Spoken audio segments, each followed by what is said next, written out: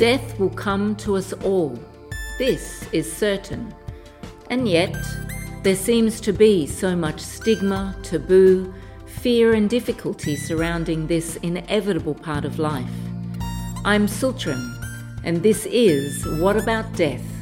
Everything you wanted to know about death, but were afraid to ask. Thank you for listening to What About Death podcast, brought to you by karuna.org.au.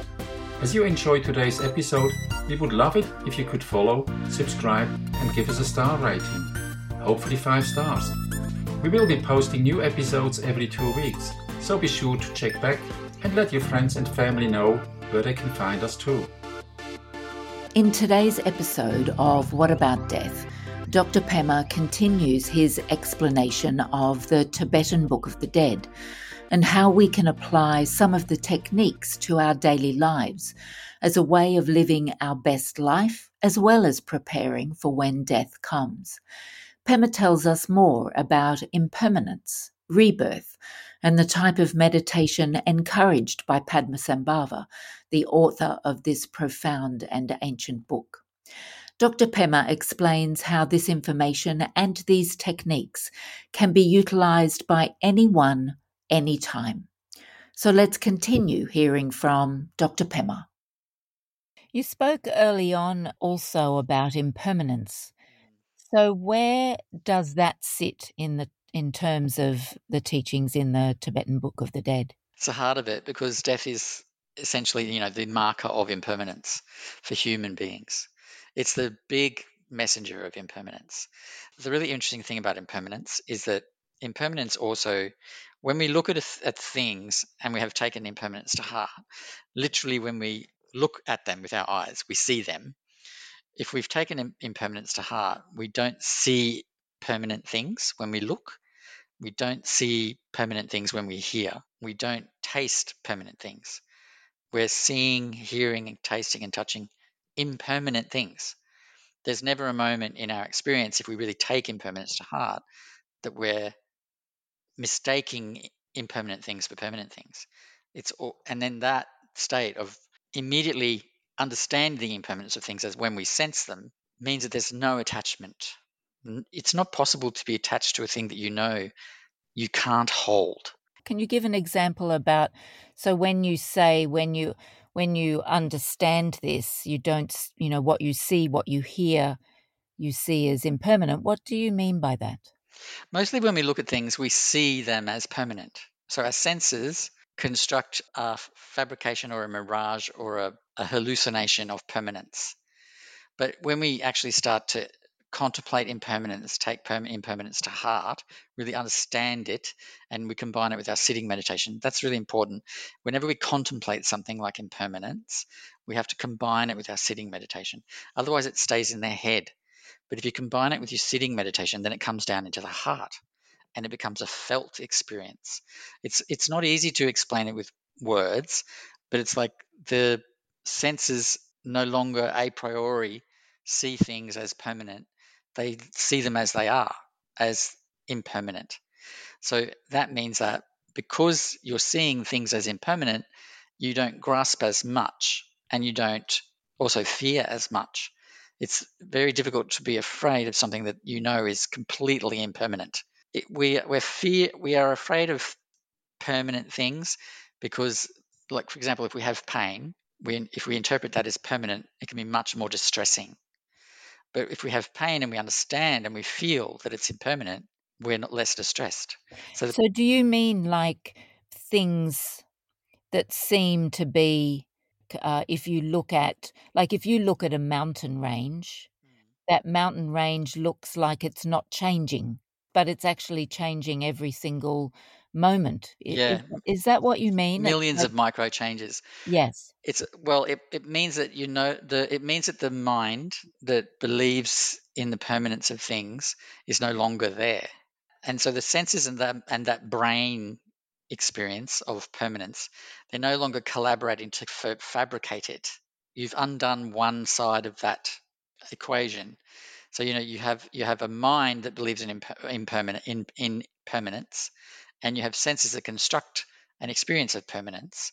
But once you undo the idea of permanence, then the senses are no longer being sort of driven by that.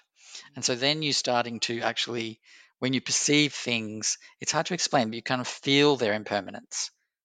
You don't need to actually even see evidence of it. You feel it. You feel the impermanence of things. So, and it's very, very, very difficult to be angry about the loss of something when you know in your heart, you feel in your heart, you were destined to lose it. There was no way of holding on to it. And so likewise with pain and things like that, when you experiencing pain and you've got a very strong sense of permanence, and I have chronic pain myself, so it's kind of something that's close to home. So when you're feeling that as permanent, it has a very different quality.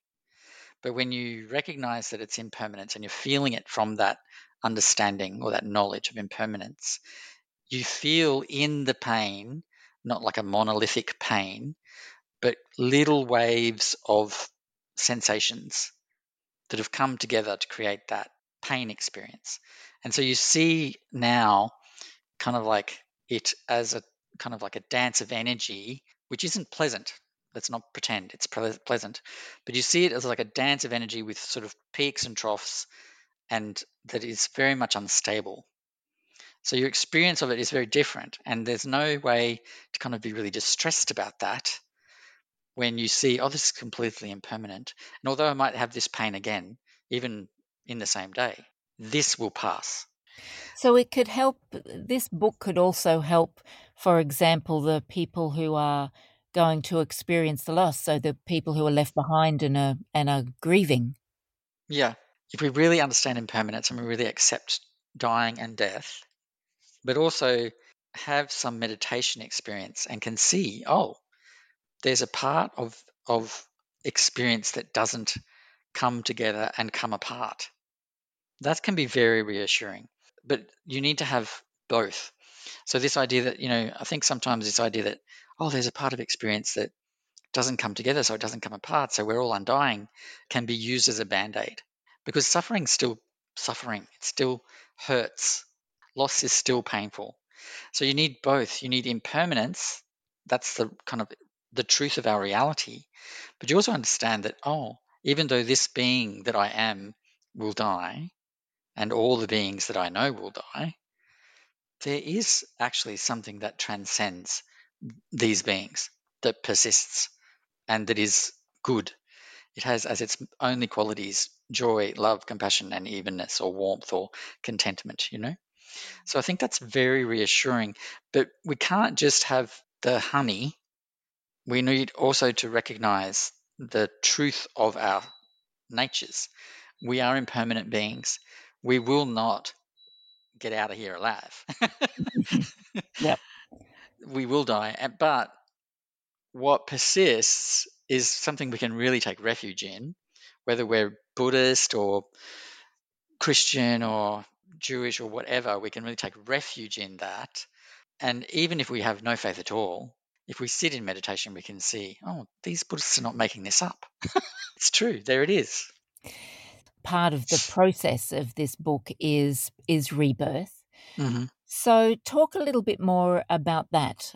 In this tradition, what does it mean by rebirth, and how does that relate to some of the practices that you've spoken about so far, but also how we can prepare to maybe try and influence, what our rebirth might be?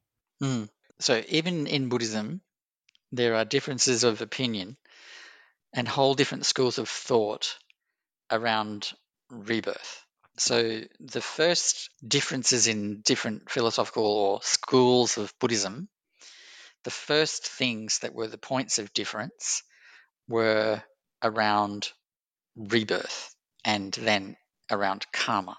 So this is important to get. So there's many kinds of Buddhism. At the moment we have this dominant four: the Theravada tradition in South Asia, the Mahayana tradition in sort of North and Eastern Asia and Tibet, and the Vajrayana tradition in sort of Tibet, Mongolia, etc., etc. And then we have Dzogchen or Mahamudra, which is sometimes folded in with the Vajrayana tradition, but actually is quite different. So these are the kind of dominant streams, but within them there's a lot of diversity. So there's all this diversity in Buddhism, and where the main differences come from are differing opinions about what the Buddha meant by what he said about karma, what he said about rebirth. So that's where these differences in schools arise. So we have to be okay about there being differences, in these ideas. So what I'm presenting is like my position, but everyone needs to find the position or the philosophical view that they feel comfortable with, that they can believe. Because the Buddha said this himself: measure it against your own reason, not someone else's reason, not the inherited tradition that you've been given, but against your own reason. Measure this against your own reason and find the thing that you're comfortable with. The only thing he said about rebirth that he wouldn't accept as a view was that there was none at all.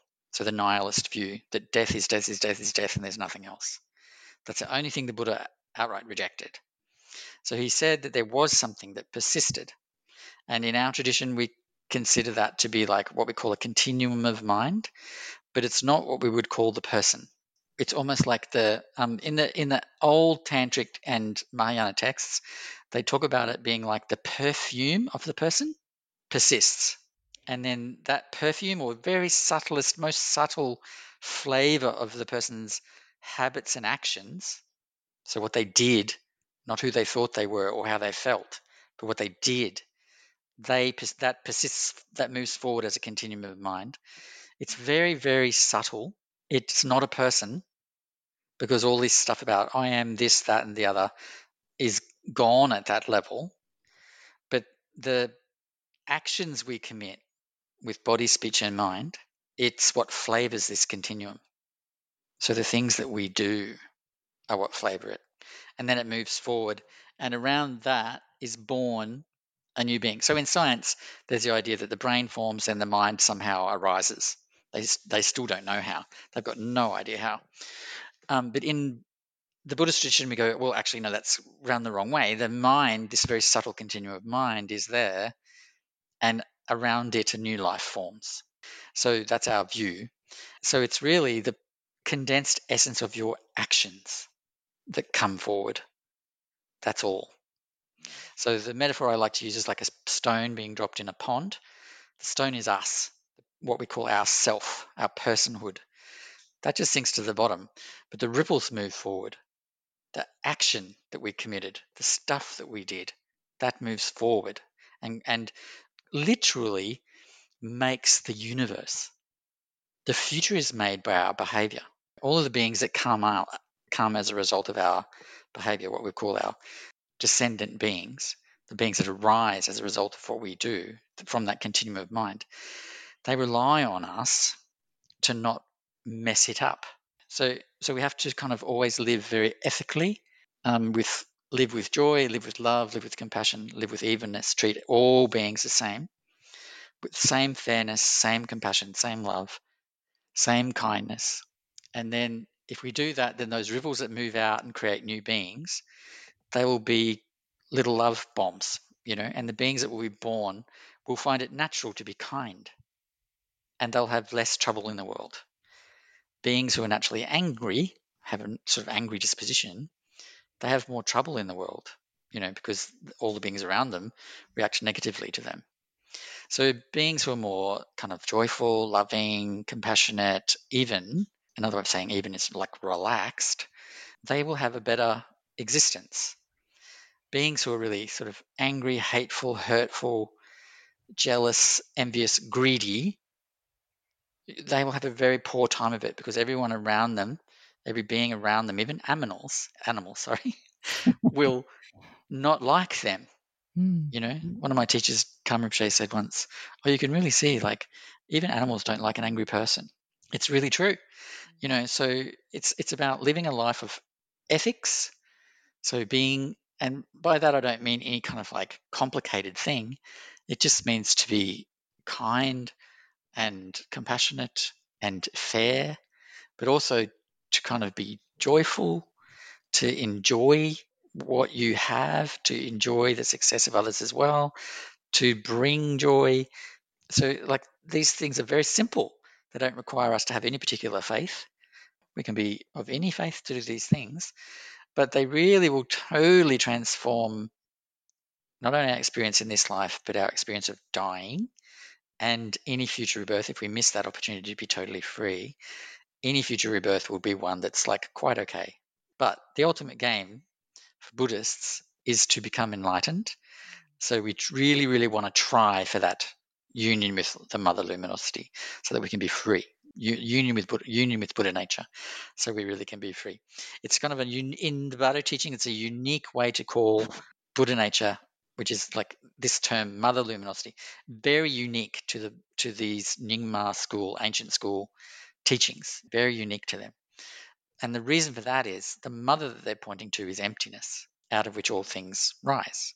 Emptiness meaning the fact that everything is fluid, everything is dynamic, everything is interconnected, codependent, etc., etc., and of course, ultimately, non-dual, out of which everything sort of rises.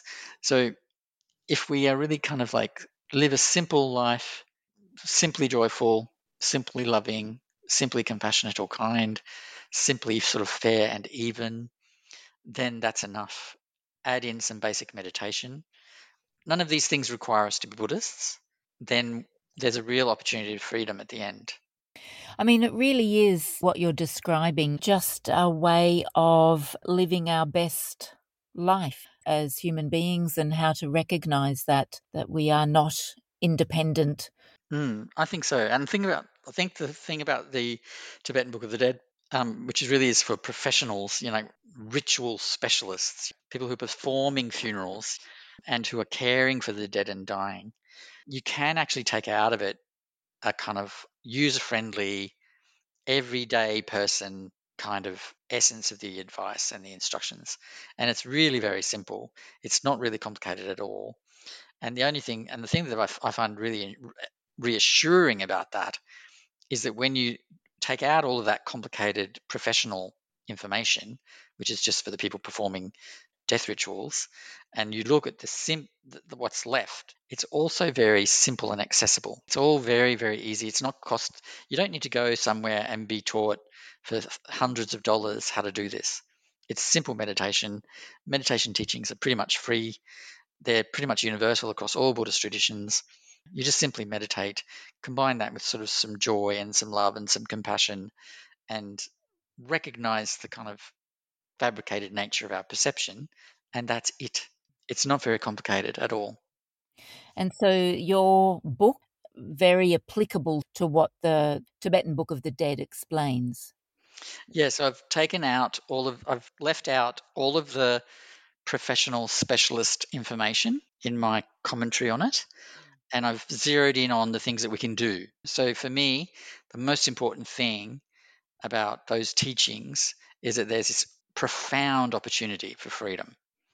And I think for Western readers and practitioners, that often that profound opportunity is lost in all this very Tibetan iconography and language and practices, and also the kind of very specialized nature of it. It's not a book for everyday punters, the Tibetan Book of the Dead, that is.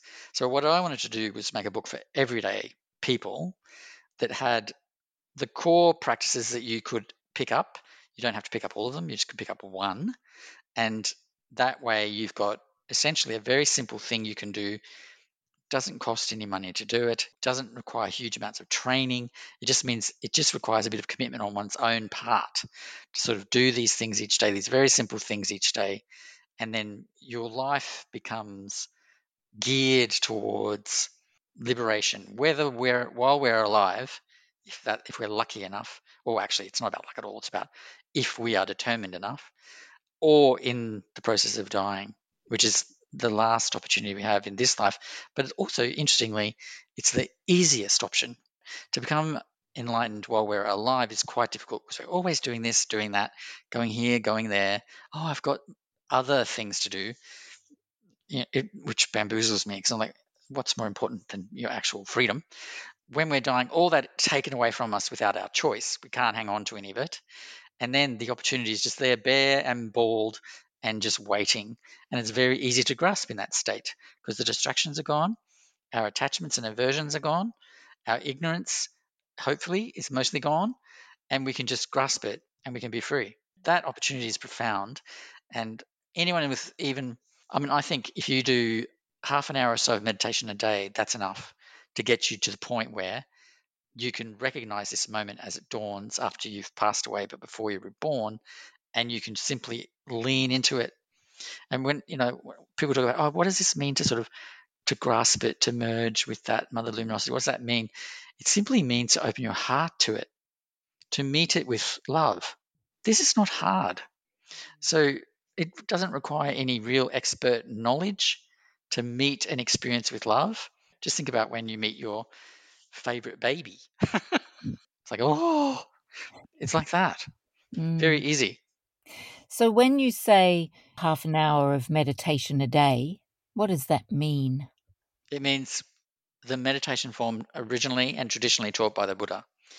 So these teachings come from a sutra called the Wisdom of the Time of Death Sutra, which is not a Vajrayana thing. It's a Mahayana thing. So not from Tibet, it's from India. And it comes in the set of sutras that also includes teachings about meditation. And there are obviously other sutras that talk about meditation that are earlier in terms of their, when they were written down. But this particular practice is really pared back simple meditation, which means sit in a comfortable position.